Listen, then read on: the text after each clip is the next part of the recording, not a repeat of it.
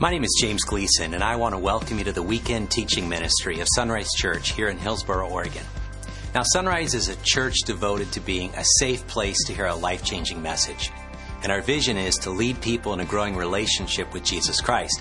And so every weekend we share a message of hope from God's Word, the Bible.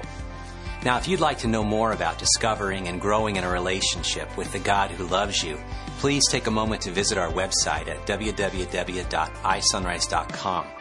Now, from there, you can learn how to connect with the God who loves you. Then you can learn how to grow with others along the journey of life. You can learn to develop a heart to serve the least, the last, and the lost. And finally, you can learn how to lead others to know Jesus Christ on this journey of disciples making disciples. And so now I invite you to follow along with our weekend message as you discover the heartbeat of God.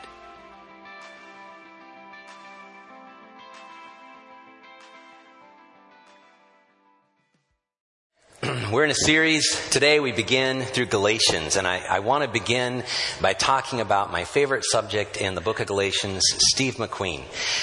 When I was a kid, I idolized Steve McQueen. I was just this young kid that I loved watching movies on Saturday morning, and when a Steve McQueen movie would come on, man, I just was riveted. Even The Blob, I loved that one. And a little comical, campy. But when I was a kid looking at Steve McQueen, he was one of those guys that I idolized. He was like a man's man. He could race motorcycles. He raced cars. He flew airplanes. He was just an all-around man's man for me as a kid. And reading about his life, he had a really troubled life. If you read about the fact that his dad, basically sent him away, kicked him out, went to a boarding school, a reform school for young punks, and that's what he was. He was a scrappy kid. The only thing he inherited from his dad was a chip on his shoulder. Joined the Marines and got into all kinds of trouble. But he ended up saving 5 guys from a tank that was sinking in the Arctic Ocean. And so he ended up getting out with some honors. He moved and migrated to Hollywood, wanted to get into acting. See, Steve was on a mission to find himself, to find that fulfillment that was longing in his heart. And from poverty to really this wonderful, promotion that the world says is everything, Steve was on that journey. My favorite movies as a kid were movies like The Magnificent Seven. I think the greatest Western, ever made. I don't know about the new one. I haven't seen that. But the original one, just an awesome Western. Yul Brynner. Come on, Yul Brynner was amazing. And then The Great Escape. I loved that movie as a kid. Saw that all the time. World War II fan, as far as like history and studying. And to see that these British and American POWs tunneled their way out. Loved that movie. And then Bullitt, of course. I mean, what kid didn't like the Mustang Fastback, in dark green.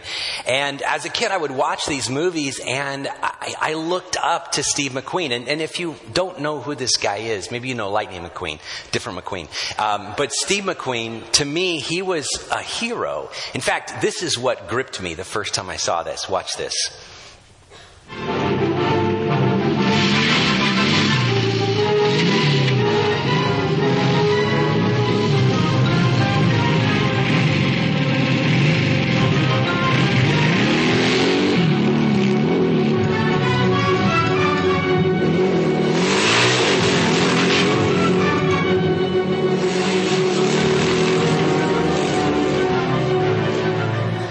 Motorcycle, I tried to do that. It didn't work. Okay. So I sold my bike. But the fact is, as a kid, I was captivated. And when you follow a person, you discover they're working overtime to fulfill their dreams. That was Steve McQueen. Looking for freedom, fulfillment. 1974, Steve McQueen starred in the greatest of the blockbuster disaster films, Irwin Allen's The Towering Inferno. Starred with Paul Newman, but he was paid more than Paul Newman. Now, if you're an older person, Paul Newman was everything. Steve made it to the top. He was the highest paid actor in 1974. Yet after that, he stopped appearing in movies. He just didn't like it anymore. He had achieved everything his heart desired. And yet it wasn't what he was really looking for. And he faded off into obscurity. And, he moved away. He moved up to Ketchum, Idaho. He tried to find himself. Ends up down in Southern California again.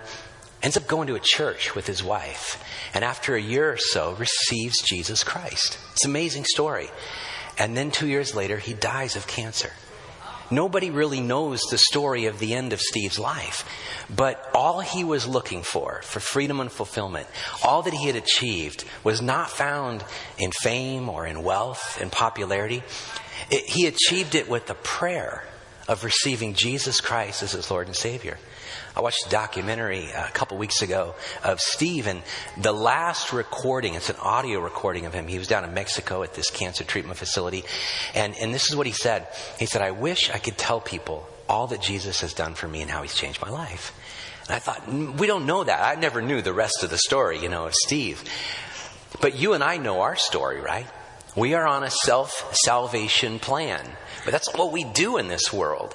We are broken. The Bible says we've sinned. We're filled with shame. We've got this pain in our life. And we try to work it out. And we try to save ourselves. And we do whatever we can do, whether it's with other people or with our dreams and our hopes and desires. Every one of us, myself included, we're on a self-salvation plan. Let's figure out how to get true freedom. Let's figure out how to get true fulfillment. And I hope that you discover what Steve discovered, what I've discovered, is that you can reach all of those things and it doesn't actually satisfy. It doesn't fill in the gaps in your life like we think it does, like everybody tells us it does. But true freedom and true fulfillment comes with a prayer, with an acknowledgement that Jesus Christ is God in the flesh who's come to give his life for us. In fact, Jesus himself said it this way in the book of John. He said, you will know the truth and the truth will set you free. And now what's interesting about that and beautiful about that is Jesus himself was truth. He said, I'm the way, the truth, and the life. Not a way, not one of the truths, not one of the lives. I am the way, the truth, and the life. So truth is a person. And that's Jesus Christ. And you can know the truth, Jesus. And Jesus will set you free. But I would say this. You could still be a church person and be on a self-salvation policy. I know this because I was a church person for many years before I became a follower of Jesus. And even every once in a while, I kind of, slide into church person mentality. It's called religion. It's what we do for God and kind of our brownie points we think we can earn with God by our own, once again, self-salvation policy. And Paul writes to this group of people in this area called Galatia. And he writes to them, and every week over the next several months, we're going to see that his message applies mostly to church people, to people like you and me. Because I think it's easy for us to come to church to receive the message or to get comfortable with the message, and then somehow kind of revert to our own plan, our own, once again, self-salvation policy, our own desire to make it on our own. And Paul is going to talk to us today, even in this introduction, and tell us we can give that up. Because the only thing that brings freedom and the only thing that brings fulfillment is not your own way of working it out. That's futile. But of just coming to Jesus, because he is the one that rescues us. So if you have a Bible, you could turn to Galatians chapter 1. It's in the middle of Paul's writings, page 890 in your chair Bible.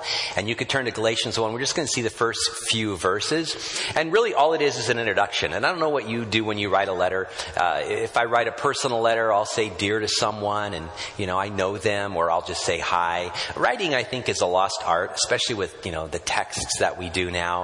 I mean, we can't even read our texts. Somebody from, 100 years ago, it's like, what are all these characters? What are all these emojis? I don't understand anymore. I'm a really bad texter because I like to write. And so I will actually write whole words. I had somebody the other day says, hey, please pray for my MIL, blah, blah, blah. And I'm like, what in the world is an MIL? I don't know that. And I had to look it up and nobody knew that. And I come to find out, read the rest of it. Oh, it's mother-in-law. Okay, all right. Okay. Or, the only thing I will do is when my wife texts me something and I'll respond with a K. It's like, okay. It's like, there, K, that's good. But I'm not like OMG. I don't do that kind of stuff, LOL. That's just not me. I like to write words, okay? Actually, I add commas and dashes. I put periods and exclamation points, okay? I do that. I'm a bad texter, really, honestly. I like to form sentences. And so you wouldn't know it by the way I talk, but I really do like this. And so I'll write a letter. I wrote a business letter before I went to Cuba, and it's to a person I didn't know, and it was dear so-and-so, and I thought, that's kind of funny, dear so-and-so. dear. That person's not dear to me. I don't even know who they are. But it's a formality, right? We kind of write letters a certain way. Paul did the same thing.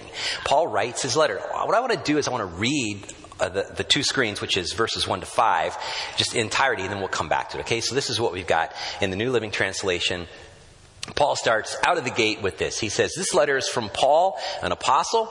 I was not appointed by any group of people or any human authority, but by Jesus Christ himself and by God the Father, who raised Jesus from the dead. All the brothers and sisters here join me in sending this letter to the churches of Galatia. May God the Father and our Lord Jesus Christ give you grace and peace. Jesus gave his life for our sins, just as God our Father planned, in order to rescue us from this evil world in which we live. All glory to God forever and ever. Amen. Now, it'd be easy just to jump to the real meat of the book, which is starting in verse 6. It'd be easy to just say, let's take a look at the arguments. But I think Paul's introduction here, as simple as it is, really still speaks to you and to me. And it's not just a throwaway. It's not just a let's get to the good stuff. It is the good stuff. In fact, what Paul is doing, and we're going to see in the weeks to come, is Paul is making a really great statement. And it's actually two statements. The first one, let's go back to the first part of it. It says in verse 1, he says, this letter is from Paul, an apostle. Now, an apostle is someone who was sent. That's all that means, someone who's sent. In the Bible, there were the big apostles, the disciples of Jesus, and then Paul. And then there were other apostles, like you could say letters A, small a kind of, and there's the capital A. Paul was a capital A apostle. You had to have exposure to Jesus Christ. Paul's story is he was an apostle of legalism. He was very religious in his Jewish background. He was a persecutor of the early church, the Christians, and he was an apostle of destruction and death. Okay, he knew that. And he was fervent about that. He was passionate about that. You can read about that in the middle part of his letter to the Philippians. And he says this, he says, I was out there to destroy the church. And then he shows up one day on a road, and Jesus shows up, and he encounters Jesus, and all of a sudden everything is turned around for him. He becomes an apostle of Jesus now. And so he says, I want to just tell you who I am. Now, he's defending himself. You know that if you're in any kind of confrontation, you know, you can protest too much, right? You can defend yourself too much. But out of the gate, Paul starts to defend himself. He says, this letter is from Paul, an apostle. Okay, he needs to develop his credentials. And he says this, I was not appointed by any group of people or by any human authority. He's saying, you know, bottom line is I don't really care what you think about me, because they didn't have a high view of him. He says, I really only care what Jesus thinks about me. And my authority, the power for everything I'm going to tell you in my letter, comes directly from my relationship with Jesus. And so if you don't think it for me, think it for Jesus. If you don't take my, authority for me, Jesus himself put me on this course. Jesus himself made me an apostle. Now we can't say that, even if we would consider ourselves a leader. I can't, even as your pastor, I can't say that I was appointed by Jesus himself. I was appointed by a group of people. Okay, our church. That's kind of how it works here. But he says, I need you to know that my authority comes from Jesus Christ, God who raised Jesus from the dead. Now I think about that, even for you and for me. We have authority in our lives. And as I was thinking about it this last week, I thought, well, we could get our authority from one or a combination of three sources. You might have more, but I just kind of reduced it to three. You can get your authority from inside. In other words, your conscience, whatever you think is right or wrong, and a lot of us do that. I mean, I think we all do that naturally. We determine what's right or wrong. You could let your conscience be your guide, right? And for the most part, that can work unless you're a serial killer, because their conscience is their guide too. And they just determine to do that. I read the writings of Rudolf Hess. He was the commandant of Auschwitz in Poland. My wife and I had been there, and so I just had to kind of get into his head to figure this out. And he writes that his conscience was his guide, and he was trying to find a better way, a more humane way to exterminate people. And so the best way, the simple way, was this Zyklon B gas. And it was a great way, and he was doing a really good thing for them because it was painless. His conscience was his guide. Okay? If the only authority you have is from the inside, you'll just end up doing whatever you want, and it might not be right. I mean, you could be a good moral person and whatever, and I understand that. You could just live a good American life, whatever.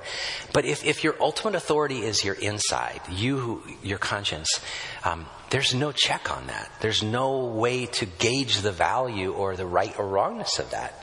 You might say, I don't want anybody to gauge the right or wrongness of that. I alone determine what's right or wrong. I alone determine what I want to do. I alone determine what's good or bad for me. And we live this way in the world. This is how our world is, right? So your conscience could be your guide. You can look inward, or you can look outward. You could look around yourself. You could look to your culture, and you could let culture be the guide. And in some ways, in many ways, sometimes culture is a good guide, depending on the moral values of a nation or a group of people. But if you've lived any number of years, as I have, I'm 53, and I've known that even in my years, our culture has changed. Our culture, our world around us has shifted in many ways. And if you let culture be your guide, if you look outside of yourself around, that might work for a season if everything is kind of lined up with some objective truth. But if it's not, it's whatever is the group, whatever the culture says. And so if you let the culture be your guide, it might be okay or it might not be okay, because it shifts and it changes over time. Or you go to a different culture and you move to a different culture, and then they're different than you are. And I think it's kind of interesting when we see as an American culture, and we're really dominant in our thinking, and I would say we're kind of proud and arrogant at times around the world, and we think we're the ones that know everything, and then we encounter a culture that is different and they believe differently. Then we, who are so quick to say, don't ever impose your values on anyone else, quickly impose our values on someone else, okay? We struggle with hypocrisy, okay? Because we look at another nation, another country, and they have different values, and we say they're wrong. Say, whoa. How can any of us say anyone's wrong? If our conscience is our guide, or if our culture is our guide, what's right and wrong? Or you could look up. You could look in, or you could look out, or you could look up. And as much as I would like to say I do this 24/7, I don't, because none of us do this 24/7. We struggle with this. But you could look up and let Christ be your guide. You could let the commands of God be your guide.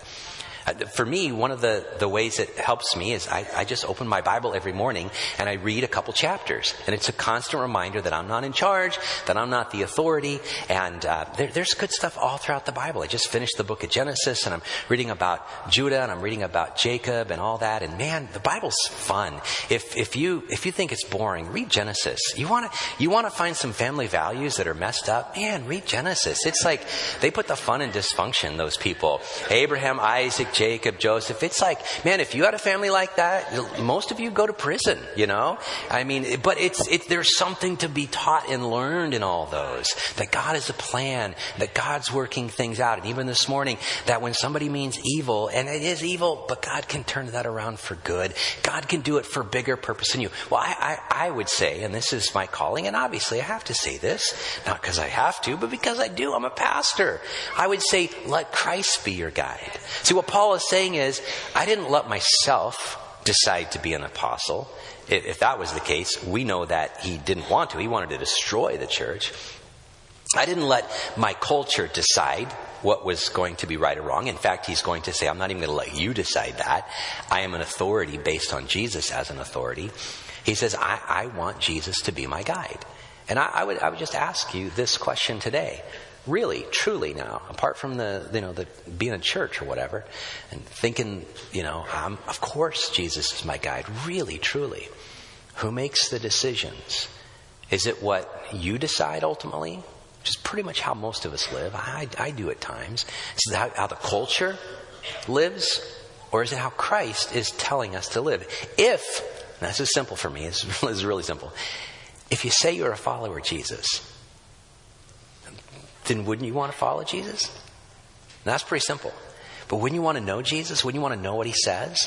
See, Paul says, I need out of the gate, right out of the chute, open the first door, Jesus is my guide. I need you to know that. He's my authority. And I'd encourage you to think about that. He goes on, he says, all the brothers and sisters here, join me in sending this letter to the churches of Galatia. Now, the interesting thing is that this is the longest of any of Paul's introductions, because he's got this big argument he's going to talk about. I could say he's like angry. He's really mad. He's ticked off because this is what's happened. We'll see it in the weeks to come. as he goes around and plants churches, this is Paul, he grabs his friends, Paul and Barnabas and Silas and Timothy and all these people. They move into an area. They go to the Jewish synagogue and talk to the Jewish people. They go to the marketplace and talk to the Gentile people. People respond to Jesus. They know him as Messiah, as Christ. They're following him. And then he forms them as a church, puts some leadership over them, some elders, and then he leaves. And he says, okay, I'm leaving now. I'm going to go plant another church. So he just does this all throughout that area, the known world. In Turkey and Greece, Paul travels there. And he will then write a letter back to them. And so our letters, like to the Ephesians, the Ephesian Christians, they live in a town called Ephesus, or Philippi, the Philippians. But it's interesting, Galatia, there's no town of Galatia, it's a region. It would be like writing a letter to Washington County Christians, okay, the churches in Washington County. Because what Paul is doing as he's planting this pure message of Jesus is he's very aware that there are other people that are coming in after him. And they are sowing some discord. They're sowing some errors, some lies. And we'll see next week the fundamental lie that they sow is that, oh, it's good to have Jesus, but you need something else. If you really want to be complete, you've got to add to that. Okay, but we'll talk about that next week. So Paul's second message through this is not just his authority as Jesus, but it's actually, here's the message. I want you to know what my message is. Look what he says. He says, may God the Father and our Lord Jesus Christ give you grace and peace. That's pretty typical of a nice, introduction, salutation. Look at this. Jesus gave his life for our sins, just as God our Father planned, in order to rescue us from this evil world in which we live. All glory to God forever and ever. Amen. Now, a couple things in here. This is the summation of everything Paul taught. Not just in Galatians, which we'll see, but in Romans and Corinthians, all of his letters. He says, I need you to know this simple message. The simple message is this, is that we, on our own, we're lost. We're broken. He uses this word, sins. We violated the relationship with God. And he does a masterful job of that in the book of Romans, talking about it really originated with Adam and Eve in the very beginning, and now we're tainted with it. But let's just think about this. He says, Jesus came. A real person, a historical figure in time and place. Jesus came. He came and he lived and he did miracles and he taught, he did wonderful things, and then he died on a cross. And it wasn't just some random, he found him in a situation. He was a nice, good teacher, a moral guy. And all of a sudden, he got caught in a trap and he died. And the believers kind of made it all up afterwards. I mean, that's kind of a ridiculous message, because none of the historical documents tell us that. They all tell us otherwise, that Jesus came so that he could die. Jesus came to give his life for our sins. The whole purpose that Jesus lived for, and we see it in the last 3 years of his life, in the last even 6 months, is that he had to go to the cross. Because the bigger purpose of God had to be fulfilled, and that is, he had to die for us. From the very beginning of the Bible, you see this idea that if there's going to be any kind of covering or renewal of a relationship with God, blood has to be shed. From the very first time God covered Adam and Eve was with the death of an animal. And so all throughout the story, and I'll be honest, it's a pretty depressing story. The animal had to die to cover over sin. Ultimately, Jesus comes. He dies. He gives his life for us. Jesus Christ came. Now, it's interesting. It says for our sins, and all the modern translations say that. But it really means like on behalf of, in exchange for us. Jesus came and gave his life on our behalf. That was the whole plan of God, is that Jesus would come and give his life for us. Now, that means that if you were to go up to Buddha today, and I mean no disrespect to religions around the world, but if you were to go up to Buddha and say, thank you for dying for my sins, well, not even close. If you were to go up to, Confucius and say, hey, thank you for dying for my sins. Thank you for being my savior. If you were to go up to Muhammad, again, I mean no disrespect, but if you go up to any religious leader that we know of in our world, and you were to put them on that level, they would reject that. But if you were to go up to Jesus and say, thank you for dying for my sins, he's like, yeah, you get it. I'll call you Lord and Savior. Yeah, that's exactly who I am. He received that worship. Because that's who he is. That's who he was on the earth. That's who he still is today. He still is the one that by his act of dying for our sins covers over our sins and creates a relationship between us and God, and it's called reconciliation. It's a beautiful story. He says this is what God the Father planned in order to rescue us from this evil world in which we live. And I love that word rescue. Think about this. Jesus did not come just as a good moral teacher. I mean, think about it. If all Jesus really came to do was be a good moral teacher, he was not just a failure, he was a liar. Because he claimed to be so much more than that. If you say, well, Jesus was a good moral role model, it's like, no, he was a horrible role model if that's all he was. He's a deceiver. He's a shyster. I mean, he's a charlatan if that's all he was. But the Bible says Jesus was more than that. He came to rescue us. He came to pull us out. Here's an illustration I was sharing with my sons. Imagine that you're in the water and you're drowning. And your best attempt is not working. And you're going down for the count. First time, second time. And you're reaching out there. Anyone that loves you would not throw you a manual on how to swim, right? Swimming for dummies. Even if the pages were laminated. It would be like, thanks a lot, that's really cruel. Okay, I'm dying here. That we wouldn't just get a little lifeboat and get a megaphone and go, okay, now here's what you need to do. No, lift the left hand. I said the left hand up and over your shoulders. And now the right. You're not cupping your fingers enough. Kick, come on, kick. You can do this. That's not what Jesus came to do. Jesus came to jump in the water, my friends, and to pull us to safety, which in the process, using the analogy, he himself dies. He came to rescue us, not to improve us. He didn't come to make our life just a little bit better. Now, church people, we really struggle with this because we can get so used to being religious and being good enough that we just need a little more good to be enough. And so we create all these rules. We create all this stuff extra that really then takes away from the message. And that's what the Galatian letter is all about, is that we have, as religious people, added so much to the story of Jesus that we no longer know the story of Jesus. And so Paul says this, and this is a simple message, is that Jesus came to save us. The whole motivation that Paul has is that you and I need to be rescued from our sins. You and I don't need to just get a little improvement, self-salvation policy going here. We are lost. We are desperately lost, and we are drowning and going down. Now, to which I know some of us would say, why are you sharing all this? I've been to church before. I kind of know that story. One of the dangers of attending church week after week after week is we hear these stories over and over again, right? At Sunrise, I've been preaching this since 1998, okay? This is the message. And I remember early on as senior pastor, we were over in our old building over by Jones Farm area. And I don't even remember what I was preaching. I was just preaching the gospel. And we'll see that word next week. The good news about Jesus. And a lady needed to meet with me. And I said, okay, let's meet. So she came into my office and she was really respectful. And we had a great conversation. But here was her question. Why do you think it's necessary for you to preach the gospel? And I thought, I do not understand your question. That doesn't make any sense to me. And so I said, what do you mean by that? Why would I preach the gospel? That's the only thing I have. And she said, well, that's just for lost people. And that's like kindergarten stuff. We need to go on to more important stuff. And I go, I don't understand what's more important than the gospel. I mean, it's the gospel, right?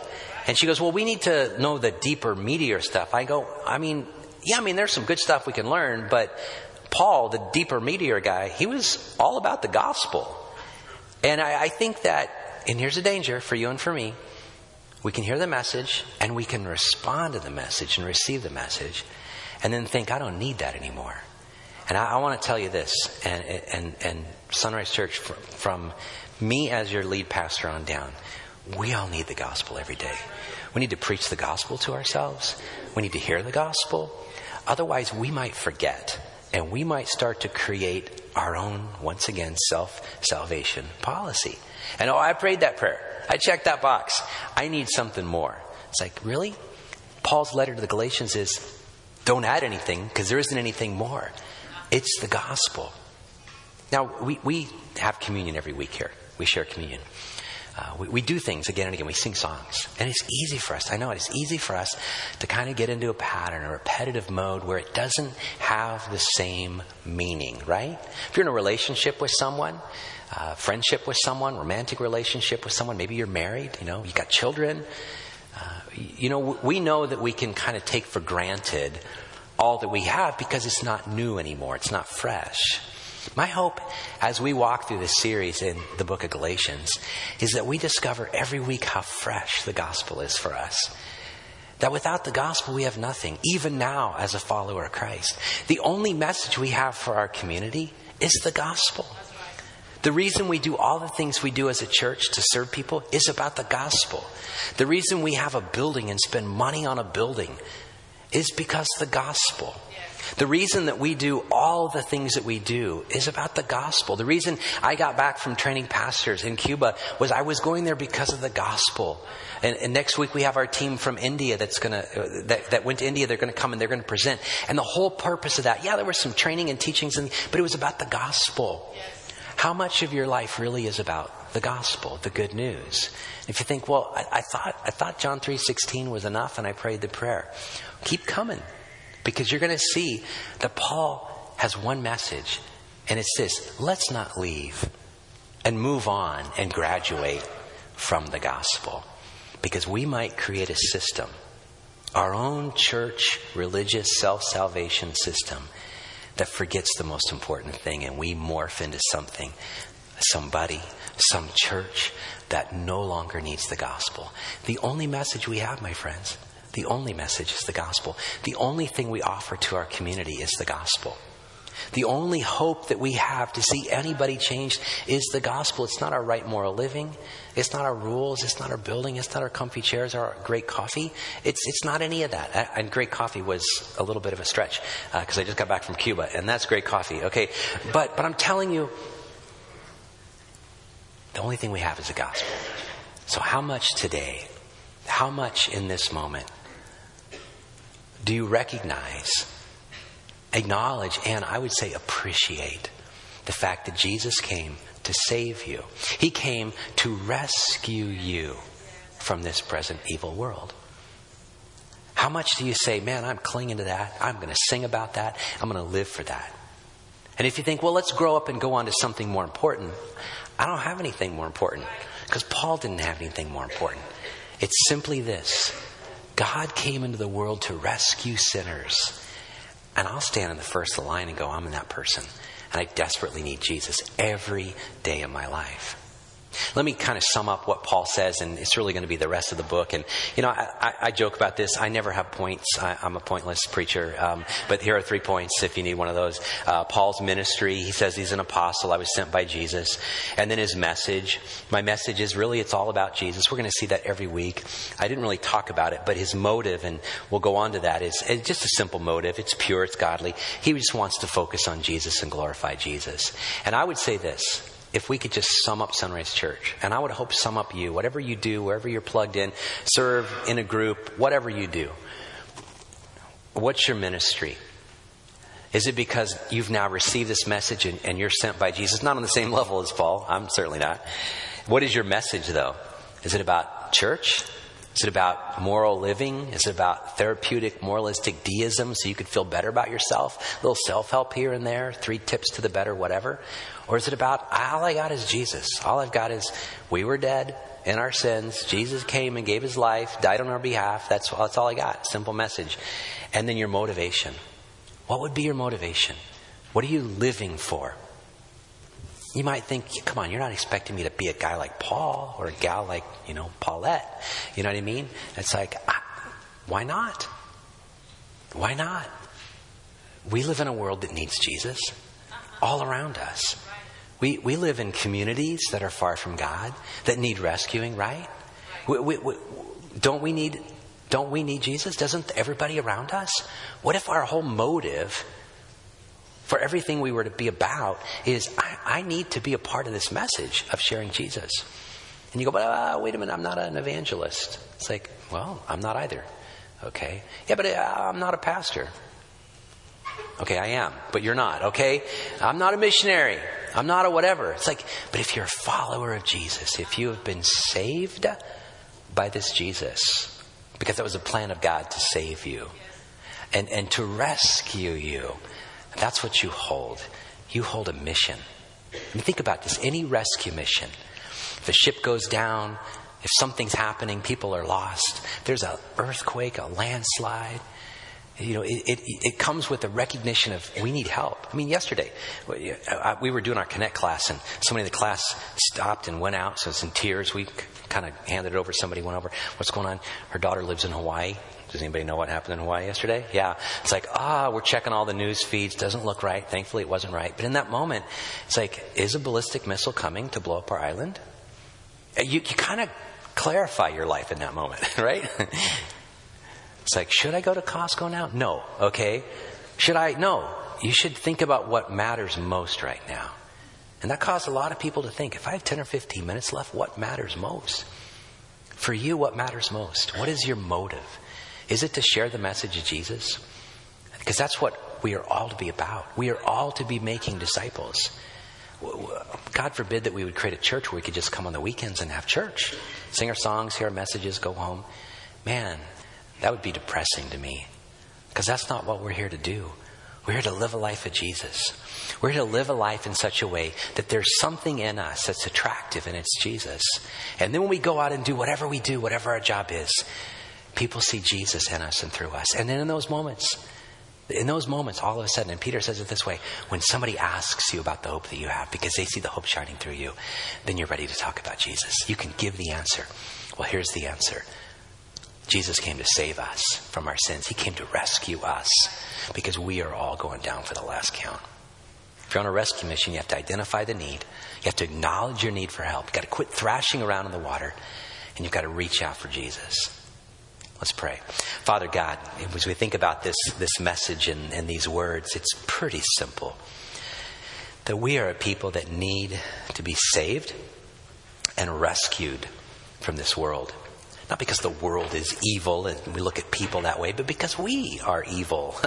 We are broken. We are sinful. We stand first in line as people who need Jesus. May the hope and the message of everything we talk about and share and live and serve in our world around us be about that. This week, Lord, and as the weeks come by, may we be reminded once again that you came to save us. That it's not about adding to that. It's not about religion. It's not about churchianity. It's not even about church attendance. It's about coming under the realization that you loved us so much that you sent your son Jesus to save us from our sins, to die for us, to rescue us, to come into our place. Father, that's our message. And if there's anyone here that needs to receive that, Lord, may your Spirit work on their heart, speak the truth. You offer freedom. You offer true fulfillment. You offer everything our heart longs for. If we would just come to the acknowledgement of our brokenness before you, we would receive new life in Jesus. God, you're so good, and you're so faithful, and you're so kind and gentle to us. Your patience is to draw us to yourself. May you move in people's hearts. For older guys like me who've been a follower for so many years, remind all of us that we have nothing but the gospel. And when we have the gospel, we have everything. And may we just fall in love once again with it. We pray in your name. Amen.